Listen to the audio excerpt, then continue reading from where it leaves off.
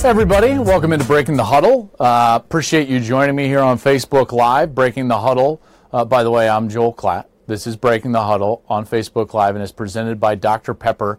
Remember, at every tailgate and home gate, it is the one fans crave. I'm having a little because I'm parched. And it's delicious, so I'm just going to be drinking this kind of during the course of this first segment. Here's what we're going to do. I've got my top 10. We're going to kind of unveil the top 10 as I'm ranking them this week. I'll give you some bullets. Make sure to throw your interaction on the show because late in the show, I'm going to take the interaction and we're going to have a little fight. So get the snark up. Get all your hate going. I love it. It's what makes this show great. Invite your friends. It's going to be a fun time. And then I'm going to try to get to some of the snarkiest stuff at the end of the show. And then we're going to have like a little like Joel Klatt versus Twitter guy battle at the end. And it's going to be awesome. My Siri is going off and literally quoting everything I'm saying here. So hopefully it's not calling somebody weird. All right, let's go. Top 10 in the country. What is this? Week 5? Week 5, top 10 in the country. Number 10 is Wisconsin. Off of the bye week, they didn't have much going on. Here's the thing that I'm really intrigued about Wisconsin is that they're getting really good quarterback play. Alex Hornibrook, 70%, 8 touchdowns, 1 interception. And I think he's like in the top, I don't want to say if he might be 3rd in the country or 4th in the country. I think 3rd in the country in passer efficiency rating, definitely in the top 5. If they get that type of play out of that position, what? Are you kidding me? I'm like, Wisconsin's really good. 4th in the country in total defense. I really like their defensive coordinator. Our producer always says, like, don't talk about coordinators. No one cares. But I like Jim Leonard, so I'm going to mention him in every show. Jim Leonard, defensive coordinator of Wisconsin. Georgia is number 9. Georgia. So Georgia was a team I wasn't really buying into a lot at the beginning of the season. Guess who's buying into them now? Yep. I like me some Georgia, and in large part due to that defense, okay? I think the defense is really strong for Georgia. Kirby Smart's done a nice job. They're not a perfect team, okay? They've got some holes, but they've also had some really nice wins, and you can't take that away from them. They only give up 280 yards, against Mississippi State. And Fromm, as a true freshman, he didn't even throw an incompletion until the second half. That's pretty good. And by the way, that win against Notre Dame starting to look a little better as we go along. And that's part of the problem with preseason rankings, right? You don't think a win is good, and then all of a sudden later in the season you're like, hey, beating Notre Dame on the road, that was actually pretty good. All right, you ready, Snarkies? I know you're going to hate this. All you Husky fans, you're all upset that it's raining up there, I heard. Washington, for me, is number 8. I saw Washington week 1. Wasn't super impressed with Washington against Rutgers. There is a few things that I really like about Washington, though. One is their pedigree, okay? So now they've been there for a year where they've been in this position. They're used to it. They get everybody's best shot. I think their quarterback, Jake Browning, has improved. While I don't see his improvement in the form of strength or arm strength, I do see it in terms of efficiency. He's completing the ball for around 69%, 68% of his throws. That's up from 62% a year ago, and he lost John Ross.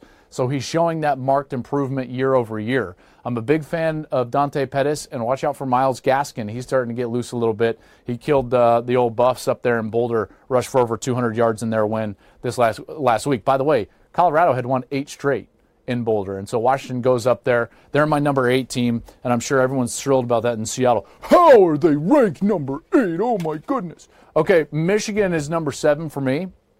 I really was impressed with Michigan's ability to improve in the one area where they were weakest going into the game. Everyone thought, hey, this Purdue team, you know, they've got Jeff Brom, which, side note, and since this is live, this is fun. Pull up a second window on your screen and Google Jeff Brom XFL interview. It's the greatest thing ever. Do I or do I not have a pulse? Just Google it. Jeff Brom XFL interview. It's phenomenal. So anyways, Michigan goes in to play Purdue and their new head coach, Jeff Brom. They had been averaging 35 points a game going into this thing, and Michigan's defense shut them down. 10 yards in the second half, no first downs in the second half, and Purdue was 0 for 12 in the game on third down. That was a pretty dominant performance. Now, Wilton Speight goes out. I don't want to say that was inconsequential, but Spate was maybe the biggest struggle that they had on offense. So John O'Kern goes in, and immediately he improves their whole offense. Going into the game, they were scoring on about 13% of their drives. This is a high-level analytics now. Now you get your notepads out. Stop watching Jeff Brom videos about the XFL. About 13% of their drives under Wilton Spate. O'Kern goes in, 40% of their drives they score on after he goes in, including going 3 for 3, scoring touchdowns in the red zone, which there was a huge struggle going into that game. They were 1 for 10 going into the Purdue game. All that to be said, I love me some Michigan at number 7. Hold on. I'd like to have some Dr. Pepper. It's delicious. All right, number 6. All the way up there. TCU. So TCU was really good against one of my darlings, Oklahoma State. Here's what I love about TCU's team. One, they have a veteran quarterback that has been through a lot.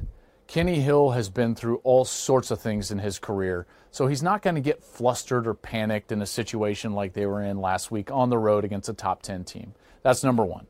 Number 2, Gary Patterson defenses, they're really good. I mean, he's one of the best defensive coaches in America. I would say he's probably the second to Nick Saban. In fact, statistically, when you look at how many times he's had a top 5 defense compared to everybody else in the country, he's going to lead that category. This guy is phenomenal. He dared Oklahoma State to run the ball and throw the ball short, and it just wasn't working out for Oklahoma State. They held the ball for 39 minutes. Big credit to another coordinator. Kristen, our producer, is cringing. Sonny Cumbie did a great job for them offensively. Love what TCU did. They may be undefeated when they face OU November 11th in a huge Big 12 matchup. So number 6, the TCU Horned Frogs. Okay, we're going to go a little faster now. Penn State is at number 5. So I love the fact that Penn State was able to overcome a poor performance and still win on the road. You have to do that in championship years. You just have to. You go through the annals of college football. Great teams struggle at times in the regular season, and generally that comes in the form of struggling on the road in conference games. So they get Iowa, they kind of beat them up on the stat sheet, and then it takes a great drive and a great epic performance by Saquon Barkley. So I do love me some Penn State right now. By the way, Saquon Barkley, 358 all-purpose yards. That's pretty outstanding, man, and that's why you're rising up everybody's Heisman board pretty substantially. We'll see where Matt Leinart has him a little bit later in the show. That's a professional tease, ladies and gentlemen. Number 4, USC. Probably going to get some hate there, Nittany Lions fans. Come on, hit me up. Let's get some snark going so I can get it later in the show. I'm going to stick with USC at number 4 for a lot of the same reasons that I like Penn State at 5. What did I tell you about playing road games in the league? They're difficult. And USC was without their best running back, Ronald Jones. They didn't have their second wide receiver, Stephen Mitchell. They were down some important players in the defensive front 7, and they found a way to win. Darnold wasn't his best. The team wasn't their best, but they beat Cal on the road. I don't think you can scoff at that, and I don't think that they deserve to get shoved down in the rankings because they went on the road in league and won. Oh, and by the way, covered. Did they cover? I'm trying to think now. How many were they giving? Well, regardless, it was a good win. Good win for USC, so I'm going to keep them at 4, and I'm still a huge fan of Sam Darnold. The top 3 is what I believe to be the best 3 teams in the country. And there's a pretty big gap. Okay, so I feel like we've got the top 3 and then everybody kind of trying to get themselves into that level or onto that level. I'm going to go with Oklahoma at number 3. I very easily could have them higher than this, but the only thing that concerns me is that their defense is still susceptible. Baylor proved that out Saturday night. They were in a very similar game as USC was on the road, as Penn State was on the road. They're at Baylor. Baylor's trying to make it their entire season. They were 0-3 coming in. Baylor's still got some talented players, but Oklahoma prevailed, and they did so on the back of a really strong rushing effort. Mayfield didn't have to be great, but he was still very efficient. Baker Mayfield has lost all sorts of talent from last year's team, and he's even better than he was a year ago. So kudos to Baker in that respect. But that defense, just watch out for that defense. They got to clean some things up when it comes to Big 12 play. Clemson's going to be at number 2. I love what Clemson's been able to do. They were in a similar type of situation in that they were in a game that was a lot closer than people thought it should be. 7-7 going into the fourth quarter against Pitt. But Travis Etienne, a freshman running back, 2 touchdowns, 9 carries, over 100 yards, kind of carried them in that fourth quarter. I am concerned for Clemson when they get into a really big environment in which their offense isn't playing well. How do they respond? Because they played great in their one big environment that they've had so far in terms of offensively against Louisville. Auburn, I've always thought, is a little overrated. So while they've been tested, we'll see. Because this week's test, I think, is going to be the toughest of them all. At Virginia Tech in a matchup against 12 Virginia Tech. So that'll be big for Kelly Bryant and that defense. And the number 1 team is going to be Alabama. Until someone beats them, I just think Alabama is the most balanced team. They went out and they absolutely throttled Vanderbilt. Who is that player from Vanderbilt, or the fans that are chanting, "We want Bama"? No, you don't. They outgained you by almost 600 yards. And by almost, I mean they were 1 yard short, which in the grand scheme of 600 really doesn't mean anything. So they outgained you by 600 yards. $600 is like a paycheck. My goodness. You got outgained by a paycheck. How do you like them now, Vandy? Do you want Bama again? Do you want them to try to outgain you by 652 yards? That's what I thought. Bama's really good. I mean, their defense held what? Vandy to 78 yards. 78 yards? My goodness. It'd be hard to... The best high school team in the country may gain more than 78 yards on Bama. Who wants to take that bet? I've got 5 people in the studio. Raise a hand if you want to take that bet.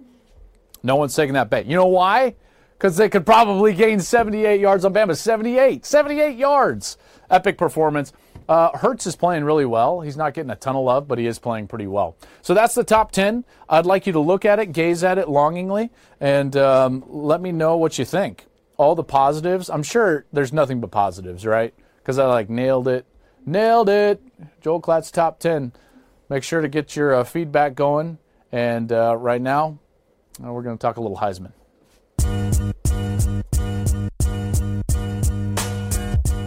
All right, here we go. Heisman talk. Our Heisman winner going to have his top 5 here. What do you got? I mean, it was kind of a rough week for the Heisman guys, huh? You know, I almost came into this week kind of wanting to give other guys love. Ooh.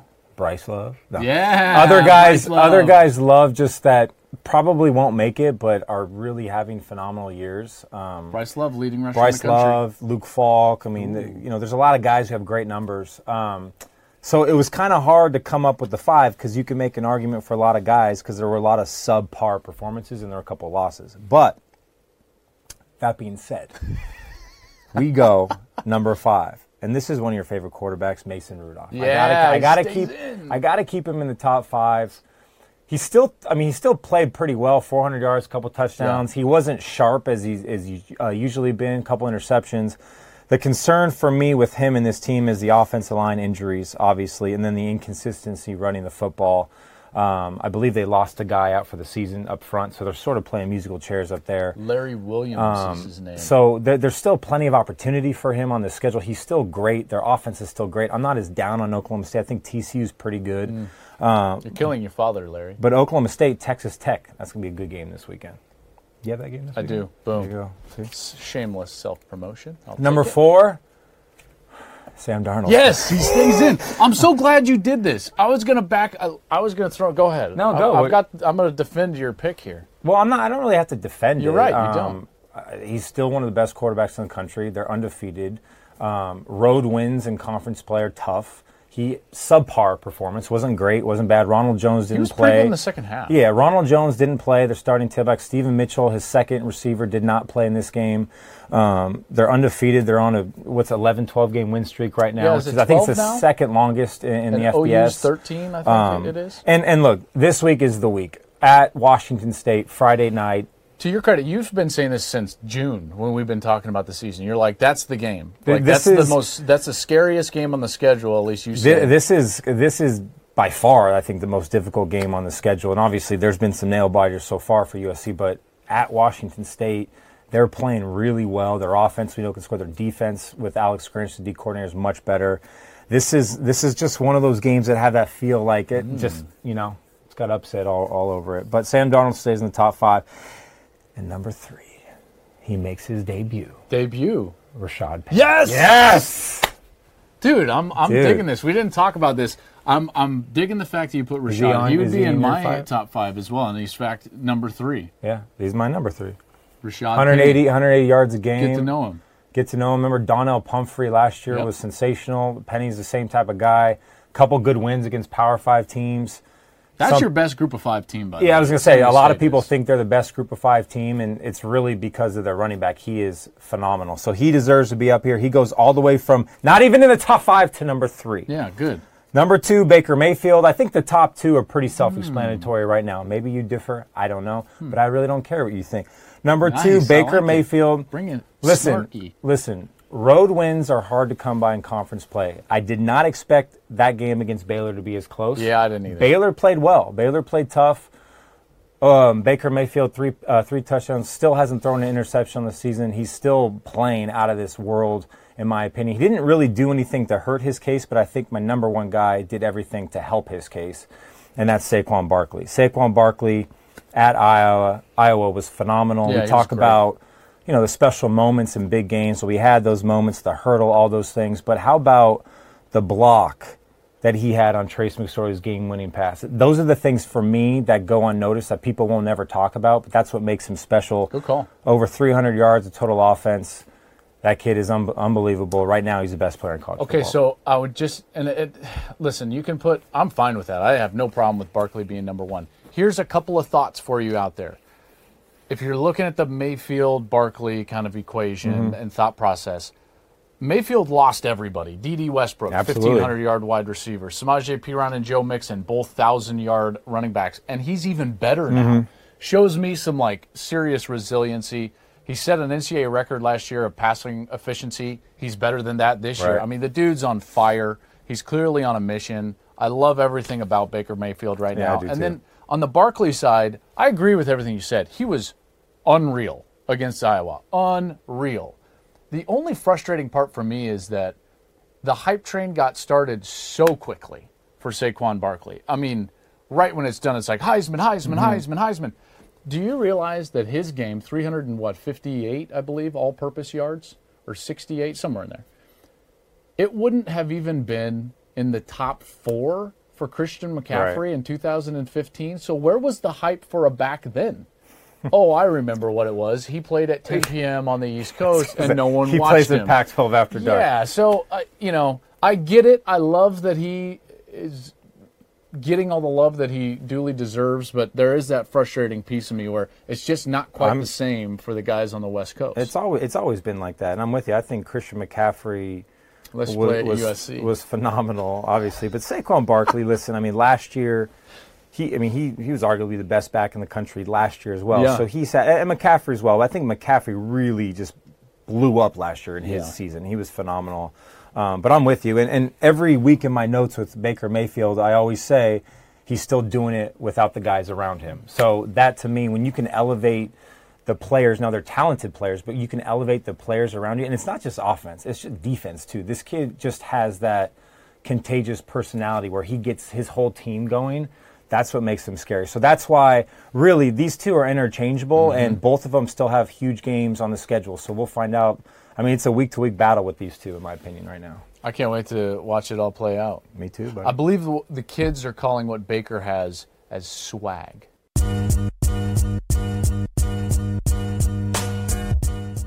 Let's get to some comments. I love the Facebook comments. Here we go. It's an official Breaking the Huddle graphic. Someone shouted. I can't read upside down. How does Oklahoma State fall that far from Jordan? How does Oklahoma State fall? This is one of my favorite type of questions, Jordan. I don't want to be like English professor guy, because listen, when it comes to grammar and punctuation, I'm one of the worst. Literally, I'm one of the worst. So that's why I stay away from it on Twitter, like the grammar police guy on Twitter. But I literally hate this question. Jordan, how did they move down? Because I did it. How do you want me to answer that? What do you want me to say? The proper way to phrase this question is, why did Oklahoma State fall that far? If you ask me that, now I can give you a reason. But if you say how, it's because I went like this. Here, hold on. Time out. Hold on. Oh, we're back. Jordan, let's answer your question. How did Oklahoma State fall that far? Let me show you how.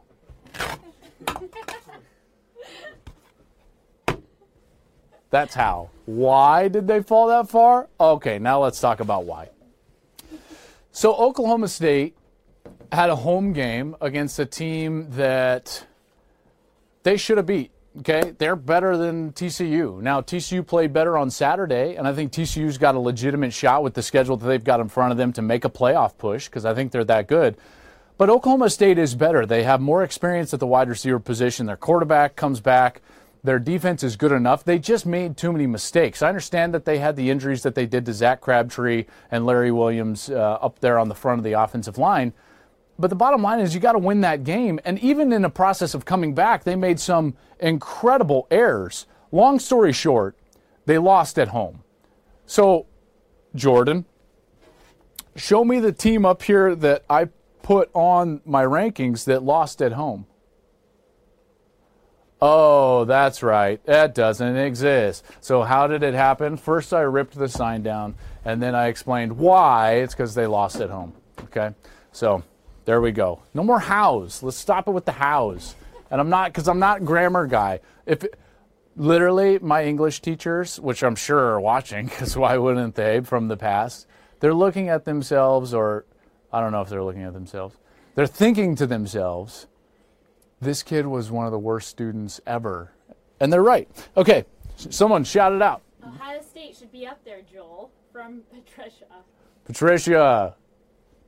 Nittany Lions. They are up there. So I don't understand. What do you mean up there? Like at 1? Ohio State. Oh, Ohio State. I thought you said Penn State. See? Patricia, Ohio State should be up there.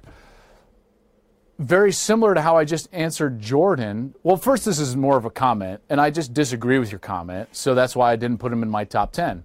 They lost at home. So I don't know what you want me to do with that. Do you just want me to, forget and be like, no, I love Urban Meyer, they're number 8? Because I think wins and losses mean something. I'm more of a deserving guy than I am better if it comes to the playoff race. You're going to hear me talk about that a lot when we get into the month of November, and then early in December. When the playoff committee decided that they were going to use the term 4 best as in difference of 4 most deserving, I was upset. Because in college football, you should earn what you get.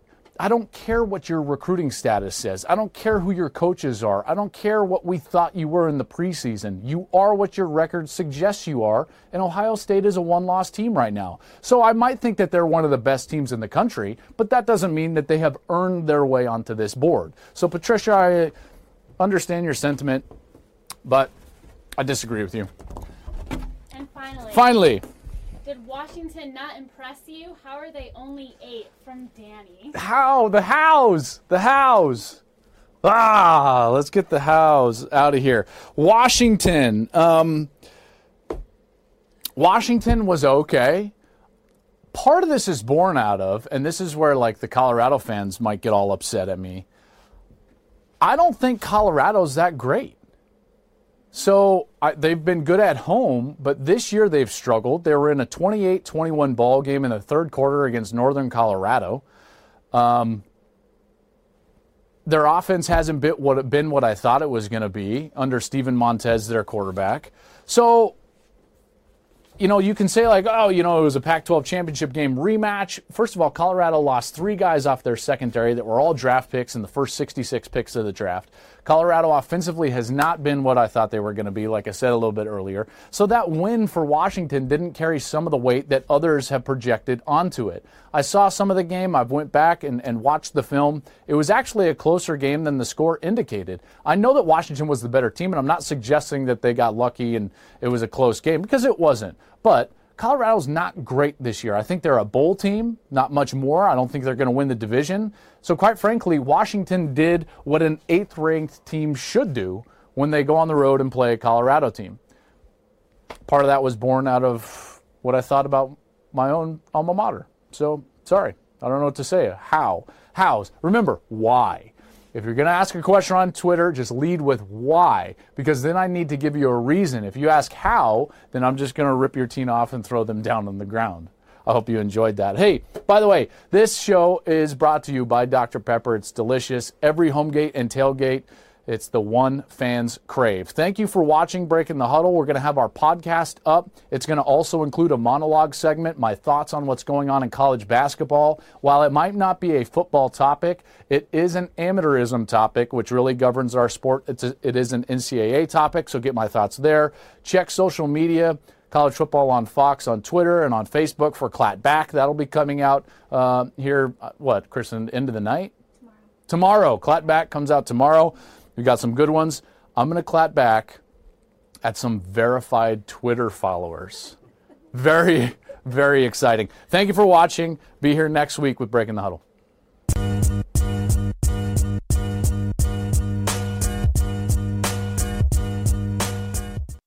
All right, so the major news around college athletics, really, and it's not really football news, but it is news for college athletics, is the big FBI investigation into college basketball and then the fallout that's inevitably going to happen, not just for basketball programs around the country, but inevitably football programs. And there's going to be a lot of talk about the NCAA and rules and everything. So I want you to be able to come here, Breaking the Huddle, and get a really solid foundational piece of why this happened. Because that's the important part. Everyone's going to be looking to place blame and who should get fired and who should get sanctions and so on and so forth. Try to avoid that, at least initially, and try to understand the structure of college athletics, which is allowing this type of instance to happen, okay? So anytime you have corruption on this scale, you have to ask yourself why. And in order to answer that question, you've got to go through a lot of layers. So bear with me. We're going to try to get through them all. Why did this happen in college basketball? It happened because college basketball operates and college football operate under the umbrella of amateurism. So let's first go back and talk a little bit about amateurism. Amateurism is, as the NCAA puts it on their website, is a bedrock foundational principle to collegiate athletics. And this is what they say on their website. It is crucial, speaking of amateurism, to preserving an academic environment in which acquiring a quality education is first priority. I'm going to let you guys all laugh a little bit. Everyone chuckles in the back of the classroom. He said first priority. I did, and that's what the NCAA would like you to believe. But we all know that that's not the case. Two things that stand out in terms of that statement is quality is a lie and first priority is a lie. The quality of the education that an athlete gets at their university is not quite the same value of the education that a normal student gets. Why? Because when the conflicts arise between your scholarship sport and your commitment to that and your commitment to academics, the sport wins because that's why you're there. That's why you're getting a scholarship. So let me give you an example. A journalism student is also a tennis player. And that tennis player is going to have matches throughout the fall season. And the journalism major in their senior year is also given an opportunity to achieve the highest post at the journalism school, which is covering the beat of the football program. That's the highest post a student journalism major can get, is to cover the student beat for the football program. But because they're also a tennis player, they actually aren't going to be able to attend all the football games in order to cover the beat. Guess what? You can't have that post. So you were unable to achieve the full value of the educational opportunity at your school because of your scholarship sport. That's just the truth of it. Okay, you can argue that all you want, and people try to all the time, but that is the truth. So the quality of the education is not what the other students on the campus are available to receive. And then the first priority, come on, we know that's not the case. Look at all the weeknight games throughout the sports, whether it's tennis, swimming, men's basketball, women's basketball, even college football. We're playing all times a year. We're playing all nights a week. That's just a lie. academics are not first priority when it comes to the NCAA. So if you talk about those two things being broken down, the quality and the first priority, amateurism starts to fall apart. The value of a degree is going down in our society. Meanwhile, the revenue that the schools are going up. So the margin in the 1950s, it was like this. You know, the money that the school would put up and the value of your degree were somewhat equal. And so amateurism started to survive. But then all of a sudden you started seeing this. And now all of a sudden the revenue is way up here and the value of your degree is way down here in society. Well, guess what's going to start happening? People that are getting this value and being told, hey, that's really worth this, are going to say, no, it's not. So amateurism starts to fall apart. Okay, so now that we've got that defined and under control, let's move on to the black market that is created via this amateurism. If you're telling an athlete that their value is X up here where you're receiving all this money, but you're only giving them Y down here in the form of a degree, they will make up the difference somewhere else because that is their market value. The void created by amateurism creates the opportunity for the black market which these people exploited. I'm not giving them a pass. I'm not talking about moral issues or anything else. I'm just saying amateurism is the reason this happened. It's not a corrupt Adidas or Nike rep or financial planner or agent or coach. It is because there is a marketplace between value and what you're given. Do you understand now?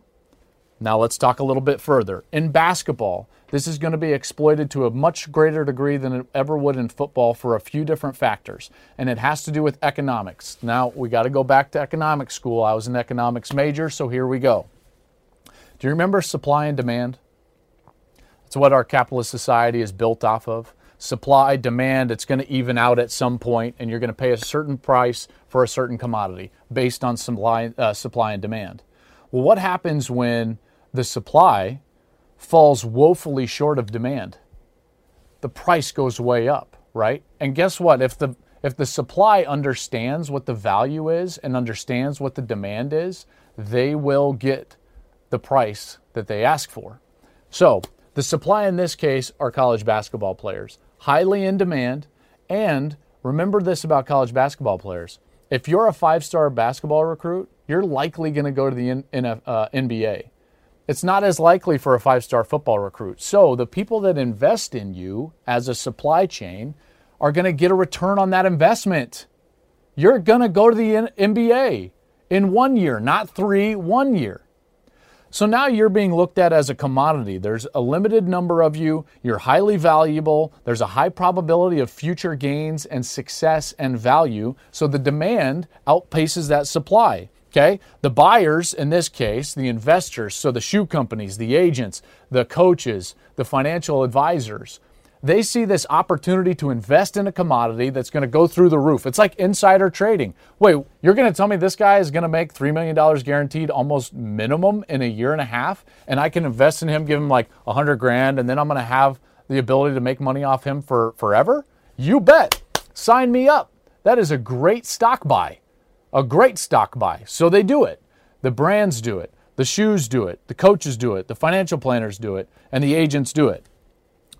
You get to an NBA in a year, large guaranteed contracts, and basketball players sell shoes. All right, so the value of these players is going through the roof.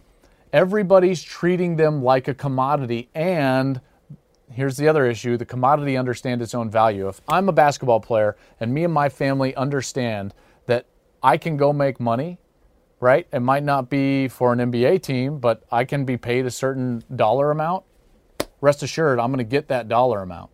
And the only thing that's forcing me to do it on the black market is amateurism. Remember, amateurism here is the guise that is forcing all these moves to happen. This is the last part of the equation, and I think it's probably the most fascinating to me. If you are kind of glazed over at everything that I've said, I want you to listen to what I'm about to say, because this is really the eye-opening part of this entire FBI investigation. Even the FBI by treating this as a criminal investigation, is treating the players like a commodity. Because they understand that insider trading and fraud is happening. If these players had no value, the FBI wouldn't be there in the first place. They have enormous value. And yet, based on the fact that their value is derived based on one of two skills in the entire pantheon of our country, one of two skills, they can't make money off of it until somebody else makes money off them first. Think about that. You can make money on any other skill in our country at 18 years old, 17 years old. Go for it. You can go to the Olympics and play volleyball and be on a Wheaties box. Boom, do it. You can play golf. You can play baseball. You can go be a pro whenever you want, but not in basketball and football. Why? Because people have found a great way to make money off of you when you're 19 and 20 and 21. It's called college athletics, college football and college basketball. And until you line their pockets, you better not line your own. I think that's the worst part of this. The FBI is treating this as an investigation because they understand that these kids are commodities. The only ones that don't understand that these kids are commodities are the NCAA. But they probably are keenly aware of it because they're making money off of it hand over fist. These people are going to be thrown under the bus at Louisville or at Oklahoma State or at Nike or at Adidas. But really, when you create the system that this is happening in, and you create the system so that you make the money and not others, who's really to blame? I would argue that it's the powers that be.